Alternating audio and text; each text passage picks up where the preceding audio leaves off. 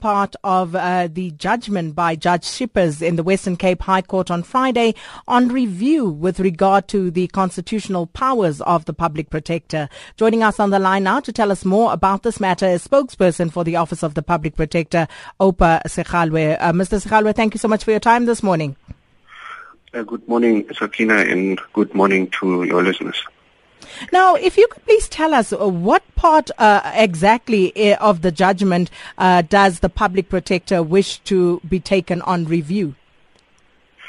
Well, firstly, Sakina, let me also take this opportunity on behalf of the Public Protector's Office to convey our deepest condolences to the family of Mr. Meyiwa and the South Africans at large. Coming back to your question, I have to start with the point that we noted the judgment with great respect and gratitude. Essentially, we have noted the point that the judge did not find the Public Protector's findings to have been irrational. We did study the judgment carefully and made preliminary views, and we are yet to consult our lawyers on this. However, there are certain aspects of the judgment that we respectfully disagree with. We are of the view that they are a bit confusing, and we say that with the utmost respect for the judiciary.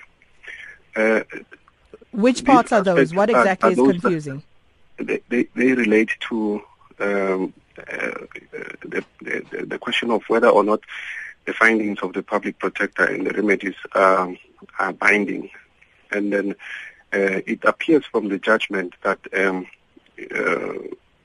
the way it is couched at the moment, it will have serious implications for access to justice by ordinary people, as well as implications for the decisional independence of institutions such as the Public Protector, the IEC, the Auditor General, among others. And just tell us then, of course, when will we know the final action to be taken by the Public Protector on this matter? The Public Protector is still to meet with the office lawyers to discuss this matter. We are planning to hold a press briefing or a press conference very soon thereafter to announce the way forward. Constitutional law lecturer at the University of Cape Town, Professor Pierre de Vos. Good morning, Professor de Vos. Good morning.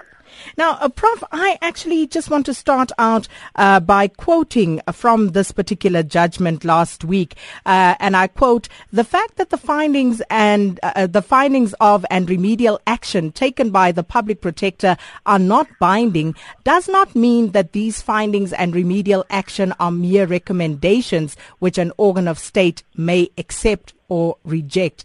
Close quotes. Now, that seems to be the bone of contention, as it were, from the various stakeholders in this particular matter. But what exactly did the High Court really say about the powers of the Public Protector?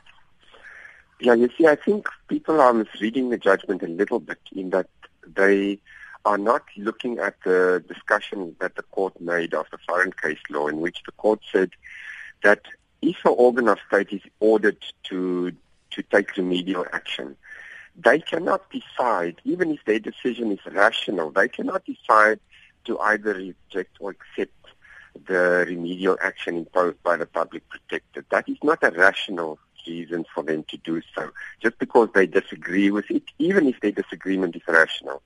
What is required is more than that.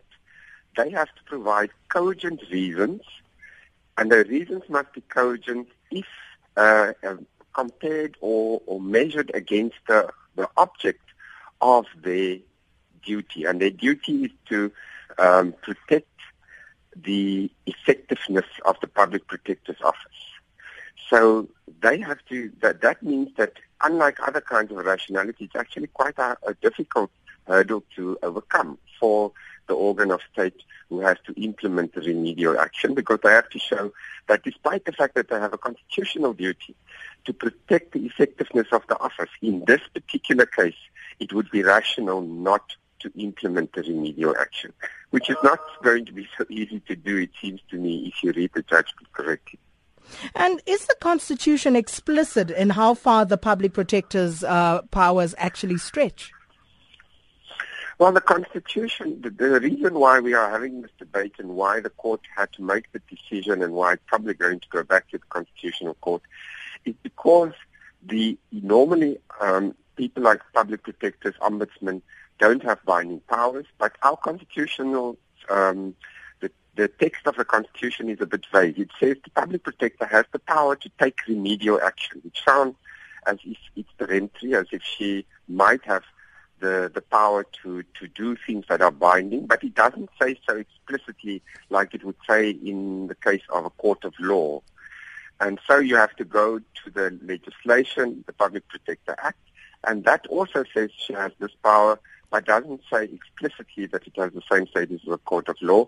And so there is this confusion, I think, and it's not really clear-cut. So in the end, I'm sure the Constitutional Court will give more guidance on the matter. So that's where it's at. That's where we're going to leave it with Professor Pierre De Vos, constitutional law lecturer at the University of Cape Town.